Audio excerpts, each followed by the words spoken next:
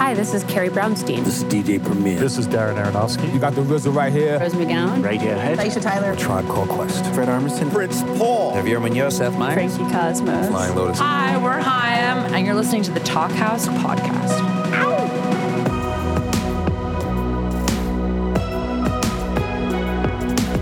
Hello and welcome to the Talkhouse Podcast. I'm Josh Modell. This week features a bit of a love fest between two titans of the indie rock world, Lou Barlow and Ben Bridwell. It's a cliche, I know, but Lou Barlow probably doesn't need any introduction around here, but here's one anyway. A founding member of Dinosaur Jr., he played on that band's formative 80s albums before not very amicably parting ways with frontman Jay Mascis. But Barlow found plenty of subsequent success in the 90s with Sebadoh, whose 1994 masterpiece Bake Sale is referenced in this chat. Barlow also weirdly had kind of a mainstream hit with his side project Folk Implosion, and there's some very interesting, unexpected Folk Implosion news in this podcast that I won't spoil for you here. Barlow eventually rejoined Dinosaur Jr. in 2005, and the band has found a fruitful third life, making vital new records. Speaking of vital records, the prolific Barlow has also found time to make new Sebadoh music and solo albums in recent years. The latest Lou Barlow record came out just last year. It's called Reason to Live, and there was also an excellent Dinosaur Jr. album from 2021 called Sweep It Into Space. Here's one of Lou's tracks from that release. It's called Garden. Sometimes we sway, couldn't have it any other way. Now it happened, nobody's happy with it, everybody's living through it. Must admit I get into it.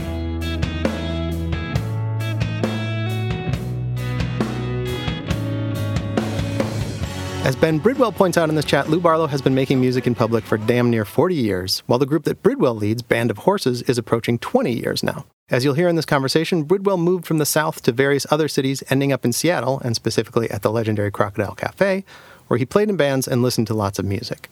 He loved Sebadoh, as did pretty much everybody then, and it was one of the inspirations for Bridwell to launch Band of Horses, which subsequently found its own substantial fan base. No surprise considering Bridwell's passionate voice and fantastic songs. Band of Horses hasn't put out full length in more than 5 years, blame the pandemic for at least part of that delay, but is just now releasing a great new record that feels a bit more like their early stuff. And they're about to head out on a huge tour supporting the Black Keys. The new album is called Things Are Great, and here's a bit of Crutch.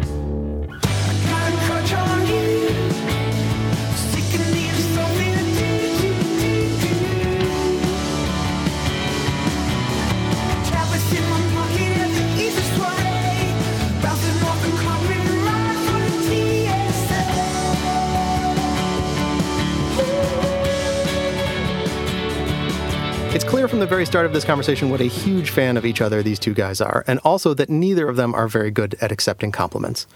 Barlow talks about the magical moment he connected with Bridwell's voice. Bridwell talks about discovering the power of that voice. They talk about how a Camel Cigarettes tour brought them together, and eventually, Bridwell makes up his own segment for the Talkhouse podcast called Rapid Fire. It's a delight. Enjoy.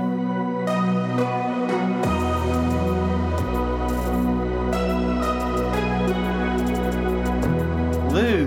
Ben. Oh my God, man. It's been great to reconnect with you, man. And a bit surreal, honestly. I got offered this kind of thing and it was like, who would you want to talk to? And you're the first person that came to mind. And somehow I got lucky enough that you actually accepted my invitation. I like these kind of interviews almost better than, back when you're on the phone for 5 hours and your ears sweating and you're trying to talk to somebody. The first time we met, Band of Horses was lucky to get this crazy little mini tour with Dinosaur Jr. Do you remember? Yeah, of course, the Camel Cigarettes too. Oh my God! It was like if they had come out with some new flavored cigarettes. The kind you break open and it makes it makes you die quicker. Exactly. Oh yeah, that was awesome, man. I have to say I was really psyched that we were opening for you guys. Well, that's absurd because we grew up.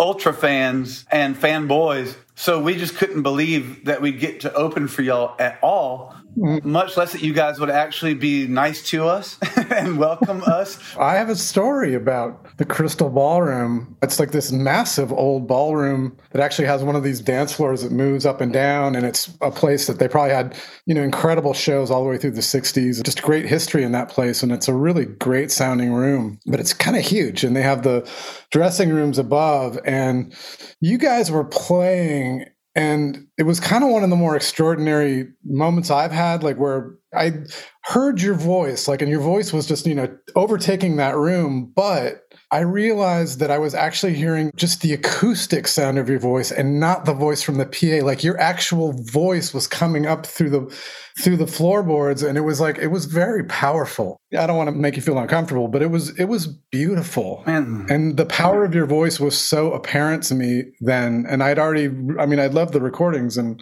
everything, but the way that your voice just sort of saturated the old wood in that building, and the way that it rose into this dressing room. And then you came off the stage, and you looked really spent. Like you looked like you had just been through something intense, and you were kind of sweaty and kind of just, and I was like, oh my God, this poor man had, your voice had just overtaken your body.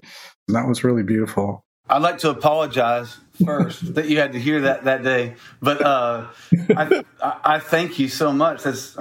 God, come on, man. It was a good moment for me, so I just want to throw that in. You're going to ruin the interview for me. Don't make me cry on a podcast. All right. Speaking of voice, let's talk about voice. All right. I've been thinking so much on you lately and going through, your catalog is so vast and so many different projects. Right. I couldn't help but think about when I first started hearing you in the Sebadoh stuff, it felt like home tape recorder type of stuff. I can't help but think of how kids, when we're little, we hear our voices on a tape recorder, right? Mm. And it's the most jarring, existential crisis in a way, where you're like, how is it that I am that person? Yeah. How is it possible that I sound like that? And I think a lot of your first recordings that I heard, at least, were very experimental, play and record at the same time, let her rip, and hope for the best kind of stuff. Am I wrong? I had a cousin in Dayton, Ohio. I'm from, I was born in Dayton, and most of my family lives in Dayton, Ohio. And I had a cousin who had a portable tape recorder, and he did this. He pulled out the portable tape recorder and was just sort of messing with the buttons. So he would just be pressing the record a little bit and pressing fast forward. So he was creating all these these sounds. And it was he did this really funny thing where he's he recorded it and just said that we're gonna beat the beep out of Louie, and then he played it back, and it was we're gonna beat the beep out of Louie, and I was like, oh my God, it was like he had opened a door for me. Yeah. And every family kind of had these portable tape recorders, these little ones, those ones with little condenser mics. When I got home, back to Michigan, and I got a hold of my parents' tape recorder, that was it. And I just went off, and I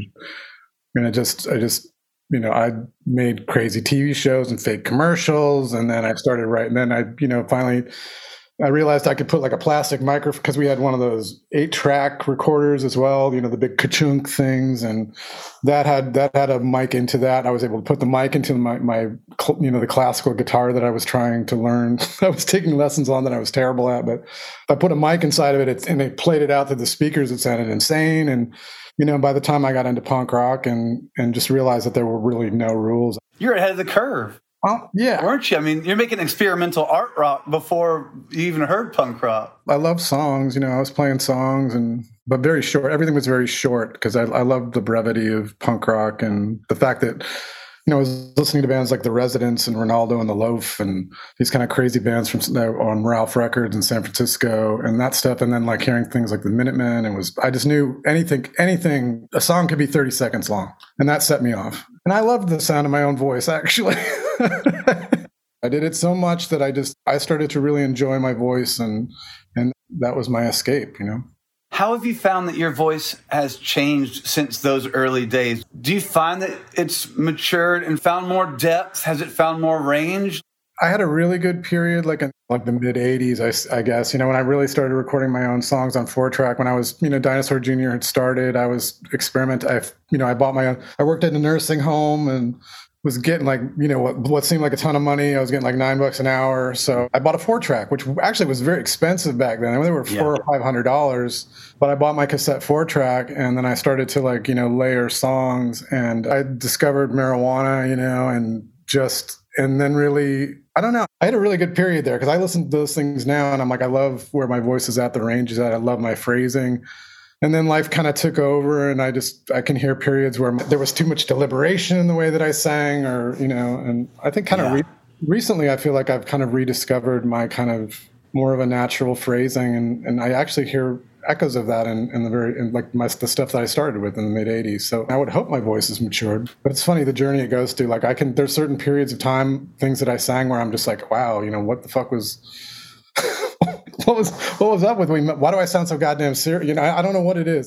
I'm sure you obviously have recorded at home like a lot, but just the live exertion that it takes to kind of push.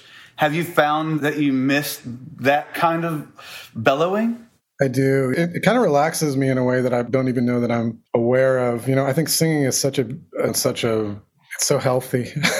I do want to ask you a little bit about your stuff because it's interesting because you do have a very sensitive voice. Like there's a lot of nuance in it, and but you do sing incredibly loud, which is really unusual for the how beautiful your voice is. The one thing I keep thinking of is like when you sit around and write a song, and like I'm talking about those Band of Horses songs, the ones where your voice is so like the voice that's created between the band and your voice is there's just such this incredible amount of space created between them that gives the music like a pretty incredible scope, like for what we're dealing with, which is like you're a guy that obviously influenced by indie rock and shoegazer music and this and that. And even for that music, which is, especially shoegazer, which really did expand the really incredible, the highs and the lows were really quite intense. It's like, even in that, your voice is... It soars without sounding like you're pushing it, but it is loud. So I always wonder, like, when you're just sitting around writing songs, like I would have to almost like be alone, like in a warehouse to do that. How did you discover that range of your voice? I've never known what I'm doing, for one. Okay. I've always been terrified by this. If I was going to put emotion into it and reach those kind of the emotion that's needed to push, I've always been terrified. And you're right. Yeah, it's basically like a damn warehouse up in Seattle. I was in this like slowcore kind of band, but we had a great practice space. And the band broke up and no one was using the instruments. And I'm like, well, I've got like half a day before I got to go and, flip eggs or whatever, work in a dish pit.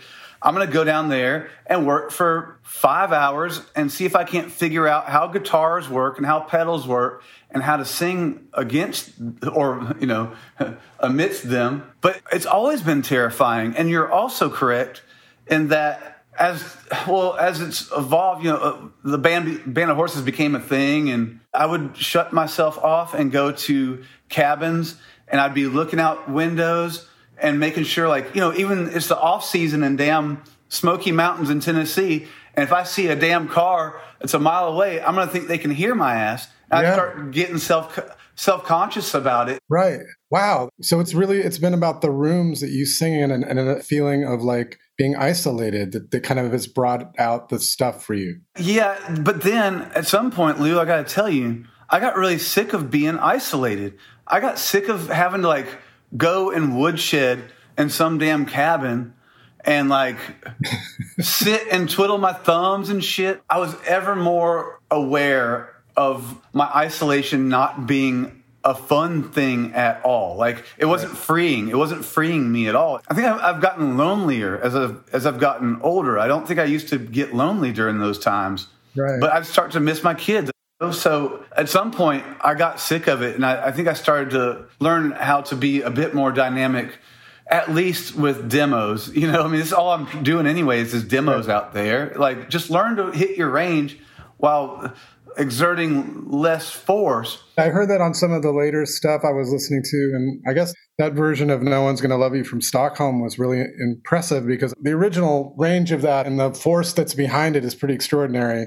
It typifies a lot of what I consider you guys are, you're a remarkably consistent band. But I actually heard that and it was interesting to me because I was like, I got to hear an acoustic thing that he did because I really want to hear how he negotiates the acoustic stuff. And I was just impressed because it's exactly what you're saying. You maintain the range and the sensitivity in your voice without losing the emotion of that incredible emotion that those peaks. I'm going to leave the interview if you keep talking. I really wanted to say that, Ben. I'm sorry. I couldn't help. I was thinking, I've just been doing chores and meditating on just you, honestly, and your career path, which is just amazing. If Dinosaur started in 84, that'd be almost 40 years. I don't know. Yeah, I guess, right? I'm not good. I dropped out in like my second, ninth grade. I'm not trying to shock you or scare you. But Band of Horses here that I'm in, we're getting close to 20 years.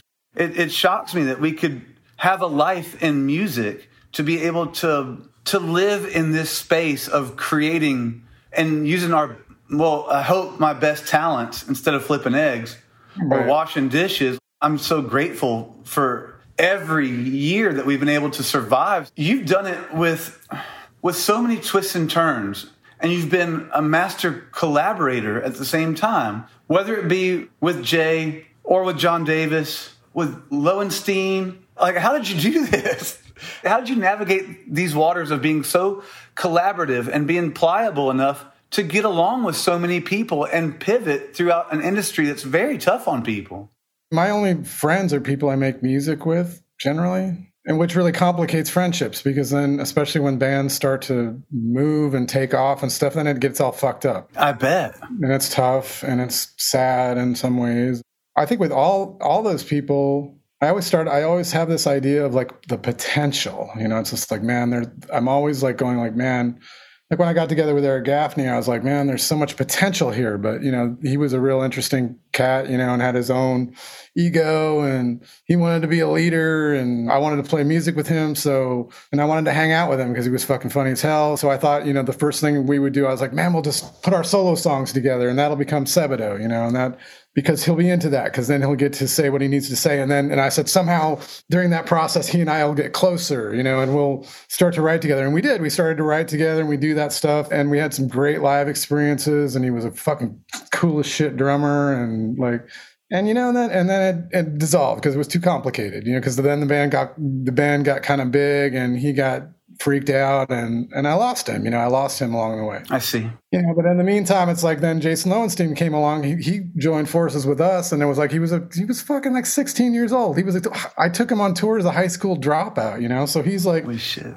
Jason's on tour with me, and he's kind of like my little brother, and I'm kind of showing him the ropes. There's just so much potential in everybody, and like in musicians, it's like, man, people say it about art too. There's impressionistic painters and there's painters that paint great detail.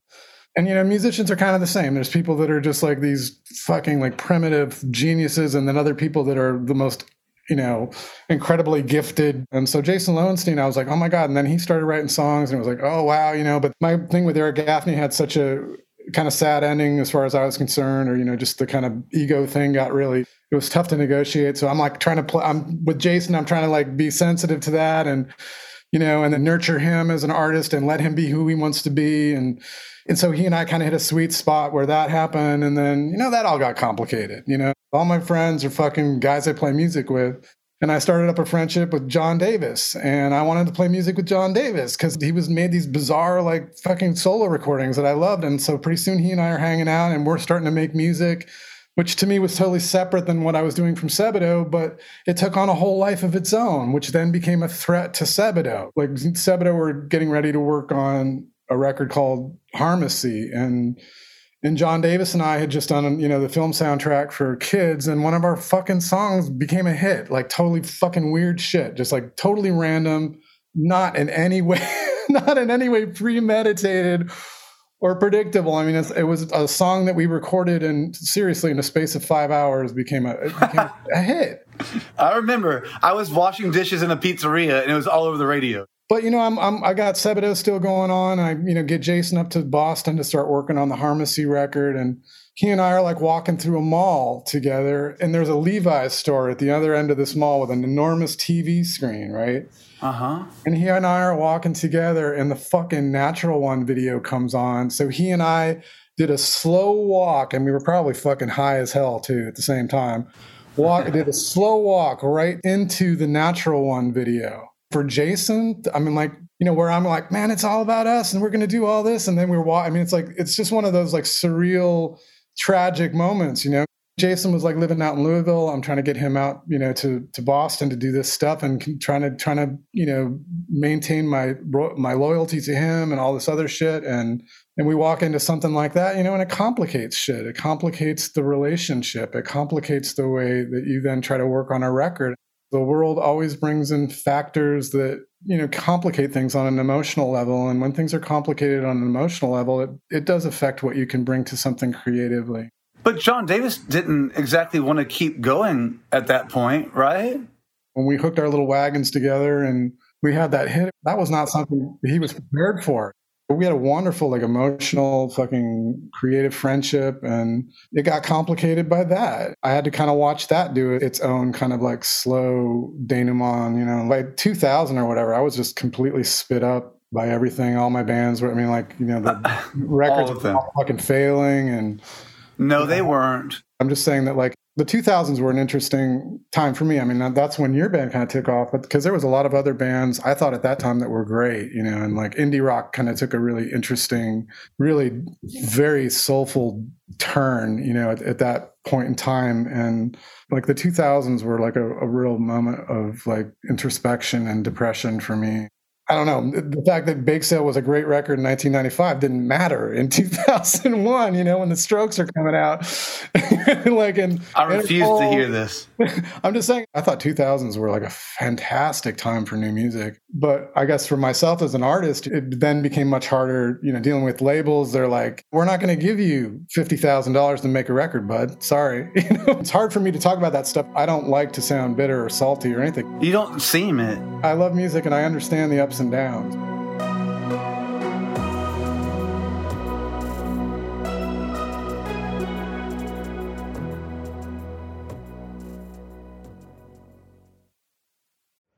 Hey, this is Josh Modell, host of the Talkhouse Podcast.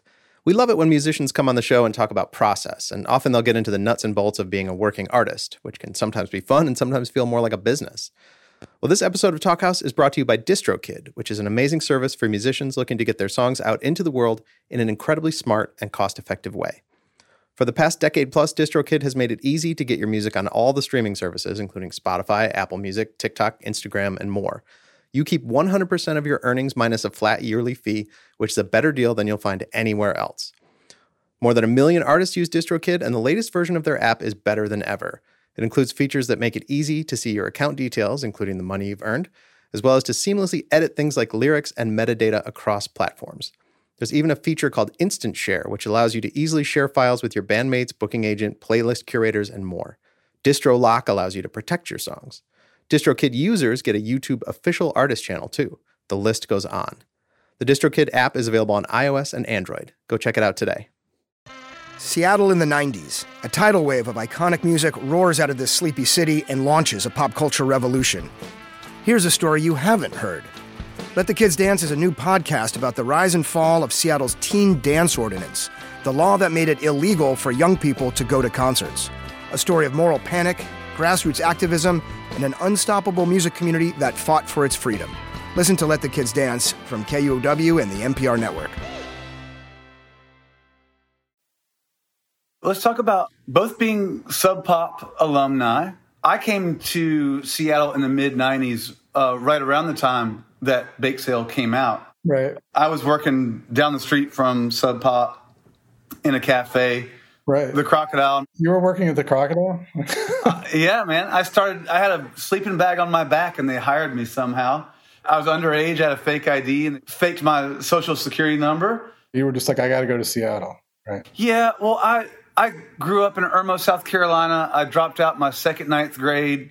And my mom was living in Tucson, Arizona. And I met these two kids that were writing songs, but I had a car. My dad gave me a car to basically sow my oats and go ahead. If you want to drop out of school, go ahead. Wow. And that was my greatest asset. So I drove my friends around as they tried to make their musical career. I never saw myself in music whatsoever except for a driver, honestly.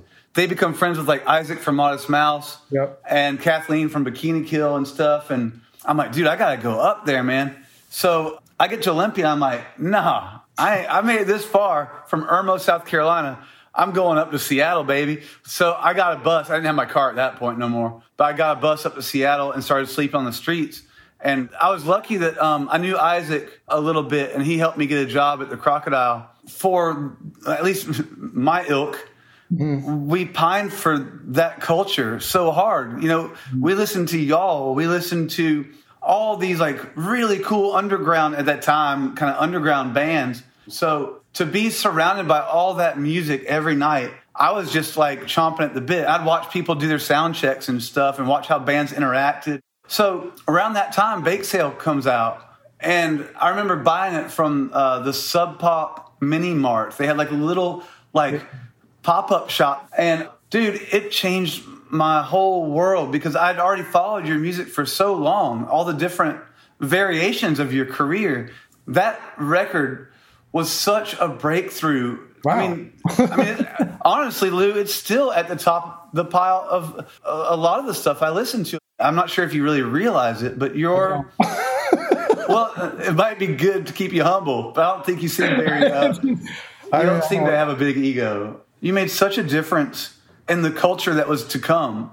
That being like the Up Records folks, the Kill Rock Stars, you know, the Suicide Squeezes, the Bar Souks to come, like all those labels up there that would kind of shape a different kind of indie culture that would spread out. Your music and Jay's music too, and you with John and you with Lowenstein. I mean, y'all really shaped a lot of what was to come and still do. In my opinion, you still shape my music. And I'm lucky to be here after 18 years or some shit. Like, you still inform us. And I think your catalog, your songs only grow like more, they're more sentimental, and I hold them more dear.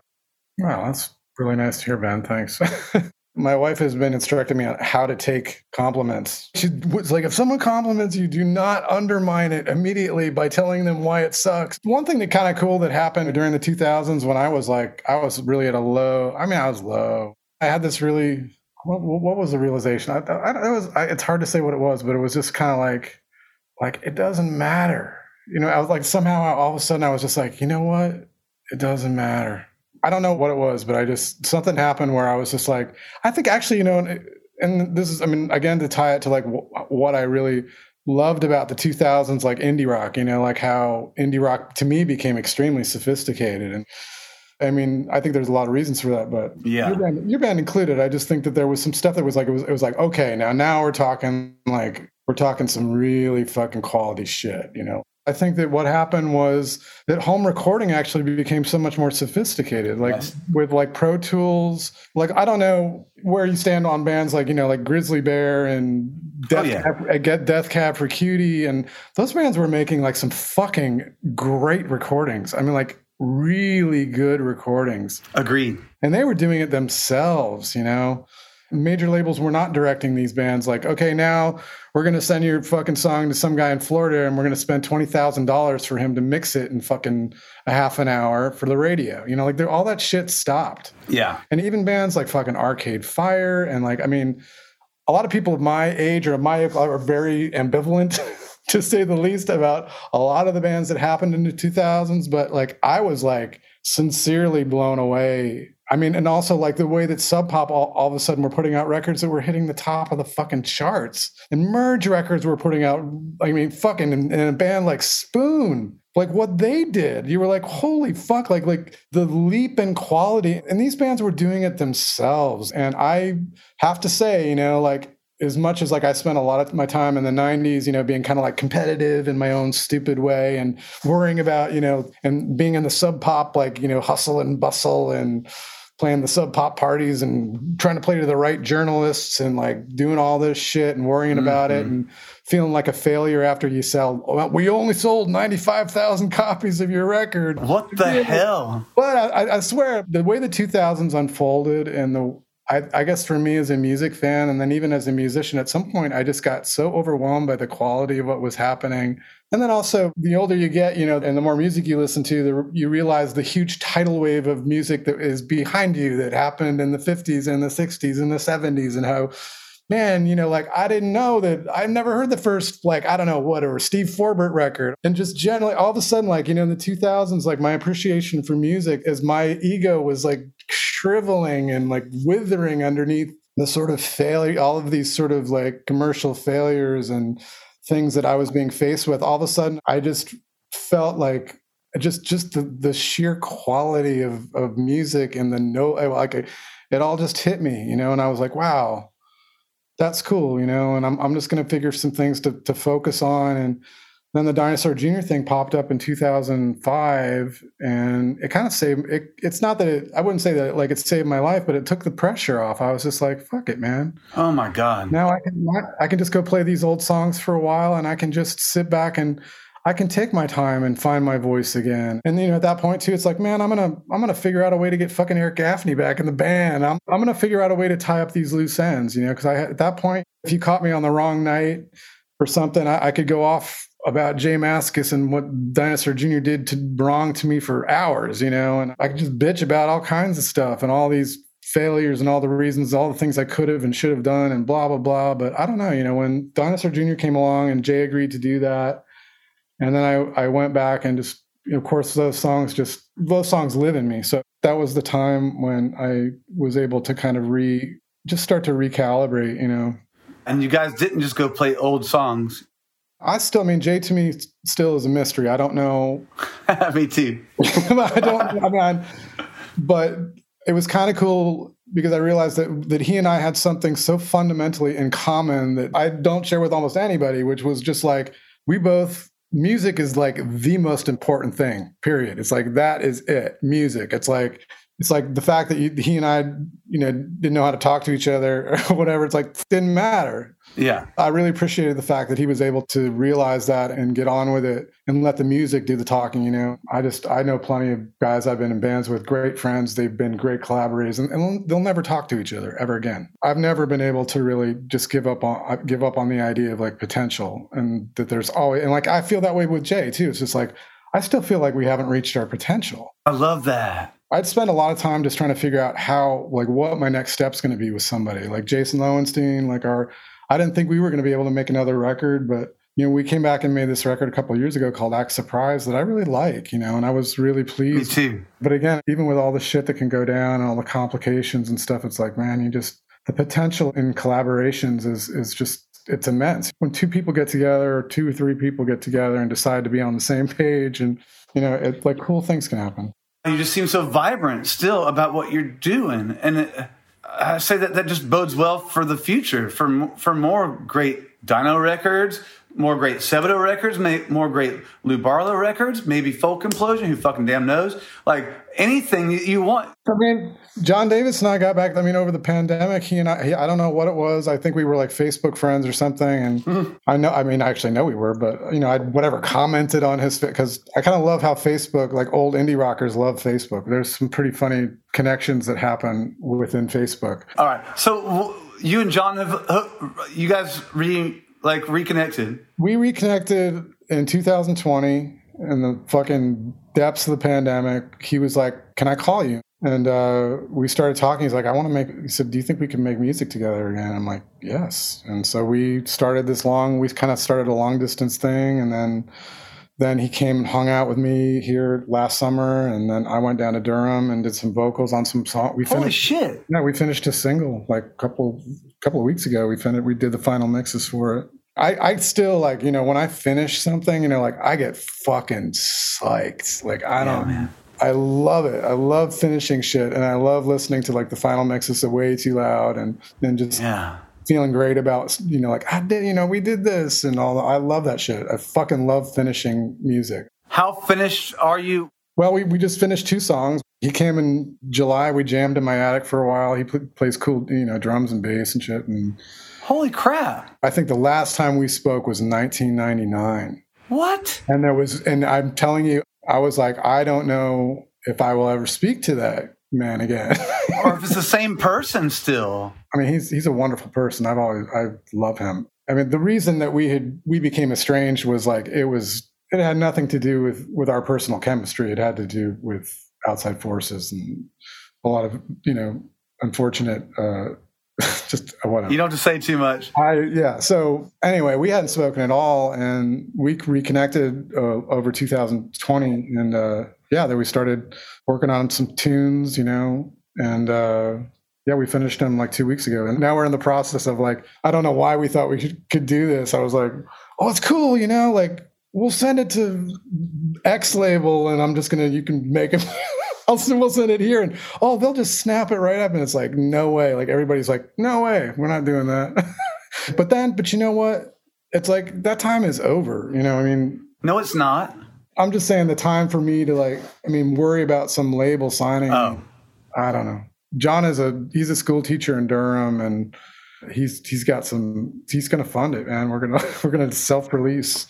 I'll tell you what, if I'm a betting man, I'm not betting against you, because you've been one of the most enduring forces in American rock and roll that I've been lucky enough to meet, but also lucky enough to be exposed to and to love. So I wouldn't count it against you, Lou. So if I was a label guy, I'd be definitely listening to those 2 songs that are done. I think they all probably would enjoy them, but I think, releasing records and things like that is a very complicated process these days. So I know. Yeah, it's a pain in the fucking ass still. Pain in the ass. And so anyway, we're like, so Full Complosion got a couple tunes coming out. We're supposed to start a Dinosaur Junior tour next week. When are you starting your tour? And you must have some kind of fucking crazy shit lined up, right? We're not talking about me right now, Lou. We're talking about you. I wanted to know.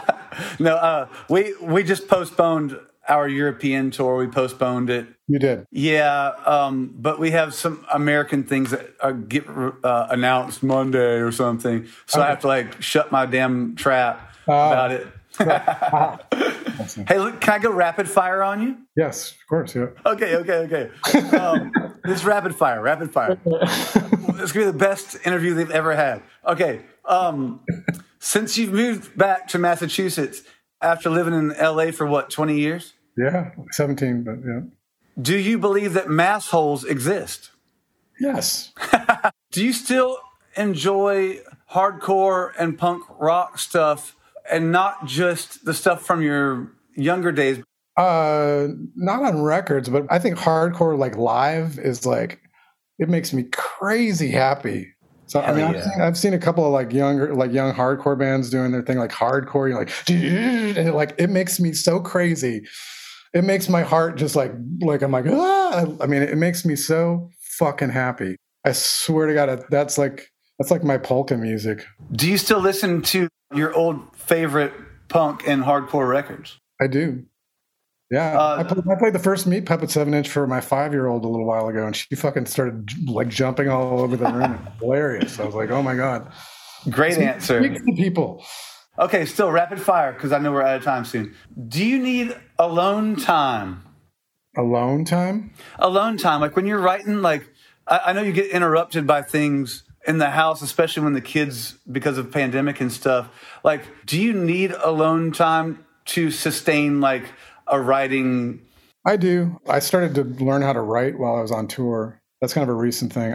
So I do actually I write all the time on tour now. And it's tough at home, man. I got, it's everything is, there's no consistency with the fucking shutting down shit all the time. I write my songs over such a long period of time now. I can't really sit down and go I'm going to write a song. I can't. It's I can only write bits and pieces, and I almost purposely do that because if the next time that I sit down with the guitar, if I can't remember exactly where I left off, then it probably wasn't good. I can never pinpoint a routine for writing songs. It's always fucking chaotic. The one thing I do love is deadlines. I fucking love to know I got a deadline. then I'll fucking figure it out. I like your style. Let's see here. Home recording evolution. It would sound like from your new record, you've obviously evolved with the damn mechanics of all this, technology. That's all fucked up too, because I don't know. This last record I did a lot of cassette, Pro Tools onto cassette back to Pro Tools onto cassette back to that. Every time I approach that too, it's I don't, I did stuff on the new record where I'm I listened to what I've done. I'm wow, I did a really good job with that. I'm what the fuck did I do? I have no idea. I don't fucking remember. At least with cell phones, I can actually capture what I was playing and the tunings that I had, because I'm always changing the tunings and always fucking around with yes. I love smartphones for that shit. But I feel we have to have a two-parter interview, if they'll ever let us, if you'll ever talk to me, I actually just want to know this stuff. With your style of playing bass and the chords and things that you play that are just so unique, was there someone that you modeled your style after, or is this completely out of nowhere? It wasn't out of nowhere. I mean, Motorhead was around. I mean, Lemmy was, just playing his chords and strumming it like a guitar. I mean, the first band that I ever saw play live was a Motorhead cover band. I knew about Motorhead and then like hardcore punk rock as far as the way that, each bass player attacked the bass in their own special way. We have a whole podcast dedicated just to this topic. There was no rules. And Jay was really into like strummed bass. So when there was a couple songs like Tar Pit, for instance, that's on You Living All Over. He wrote that bass line. He loved bass chords, and I did too. So it's like a lot of the songs are either I wrote the whole bass line or Jay did or whatever. But, we wanted the bass to be like not like thumping around. Like it had to be fucking in your face. For sure. And also to match the force of what Jay was coming off of Jay's guitar amps. And Jay knew that. I knew that, so that's where, the style, at least the style that I play in, sort of came from that. Husker Du, like the bass line for Diane by Husker Du, it's chords. Based on that question, would you ever consider starting a Motorhead tribute band called Lemmy Indie Rock? I would, if I had a lot of time. If I had a lot of fucking time, Ben, I'd do all kinds of I don't have time. Dude, Lemmy Indie Rock's a pretty decent joke, Lou. I would love it. I feel like I would love to fucking dress up. I would love to be Lemmy, and I'd love and play like. And I don't know what songs you would play. Would you play like indie rock songs, Motorhead style? So, just a few more technical difficulties. Live show, whether it be Sebadoh, Lou Barlow solo, or Dinosaur Jr. Like when y'all deal with technical difficulties, how have you evolved with dealing with those challenges? You know what's so fucking funny about that is I don't know how long, decades of my career, you want to call it a career, like we're plagued with technical difficulties. Plagued all the time. It's like, oh, we're going to play live on television. Oh, I just stepped on my fucking guitar cord and it came out like the minute the fucking cameras went on. Like when I was young and I was nervous, everything fucked up. And now that I don't give a shit, nothing ever fucks up. Ever. I caused those technical difficulties. My shitty attitude or with my nervousness, I'm the one who creates them. And the less that I give a shit about technical difficulties, the less they happen. I was wondering if your temperament has changed as you've gotten a bit more older and used to like, oh, of course this damn thing is out. Like, who gives a shit? Actually, you know what? When it comes to home recording, no, I'm a fucking cranky bitch when that shit happens. There we go. I can't deal with it. Like trying to plug the right chord into things and then trying to get rid of buzzes and shit. I fucking hate it. Yes. I fucking hate it. I knew it. Okay. I'm about done. Okay. So, going out to dinner with the label, yes or no? Yes. Really? I don't know. I haven't done that in a long time. But yes, if they take it, I don't know. They can't see it on the podcast. I'm cringing. I've had a lot of funny fucking dinners with people. And then like when your label's being courted or whatever, like back in the like mid 90s when I was going out to dinner with like fucking Seymour Stein and shit. Did you hate it or did you like it? It was funny. I was kind of always the only guy in the band that was just like, I don't care. I'm like, I'm not, I don't know. It's not us versus, I never really see things as us versus them. I just don't. For sure. If I'm going out to dinner with like, exactly. They're all uncomfortable. They're all uncomfortable. Look, whether you can see it. It says like label dinners and then just like dinners. Like just going out to dinner, like being on tour and going out to dinner. I'm like, I ain't going out to dinner. I did a thing like when I started doing these solo shows that I do, which are like you got to buy tickets online and like 50 people show up in somebody's backyard and I play for them. When I first started doing that, the woman that helps me promote them was like, you got to do these dinners. You got to go out to dinner with these people before that they're going to pay $100 and you go out to dinner with them. And I was like, I don't know. I don't feel comfortable with that. And she's like, you got to do it. And she starts rattling off people who do it and how much money they make. And I'm like, okay, I'll do that. And I'll tell you, I really liked it because I really did like meeting the fans. And it was like a very sincere and very touching thing. And I really did enjoy it, but I don't know if I'm ever going to do that again. Because dinners are awkward. Dinners are insane. Do you like dinners at home? Like, do you go out to dinner? Do you like going out to dinner? I do and I don't. I don't know how to explain that.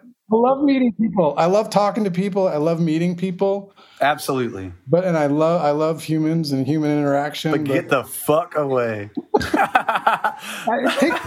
And when I was trying to do that before I played shows, I was like, no, I don't want to be eating dinner. I want to be sitting in a room somewhere, making sure my voice is like fucking warmed up. Or just or getting like a selfie every 5 seconds instead of having a meaningful conversation. Okay, almost done, I promise.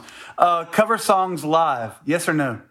Well, yeah. I love to play Cold as Ice. Are you serious? Yeah. That's insane. It takes me so long to learn a cover song that I don't do it very often. I'm just not one of those guys. I don't remember shit. It takes me a long time to learn a cover song. Anyway, but I'll cover like one Will Oldham song. I cover one Bill Callahan song. I cover... Can I ask you those two real quick? Oh, the Will Oldham one is Riding, which was the very first Will Oldham song that I heard. Yeah. Off a cassette. Anyway, I think before he even put out a record. And then Bill Callahan, the song is A Hit. And I kind of... Yeah.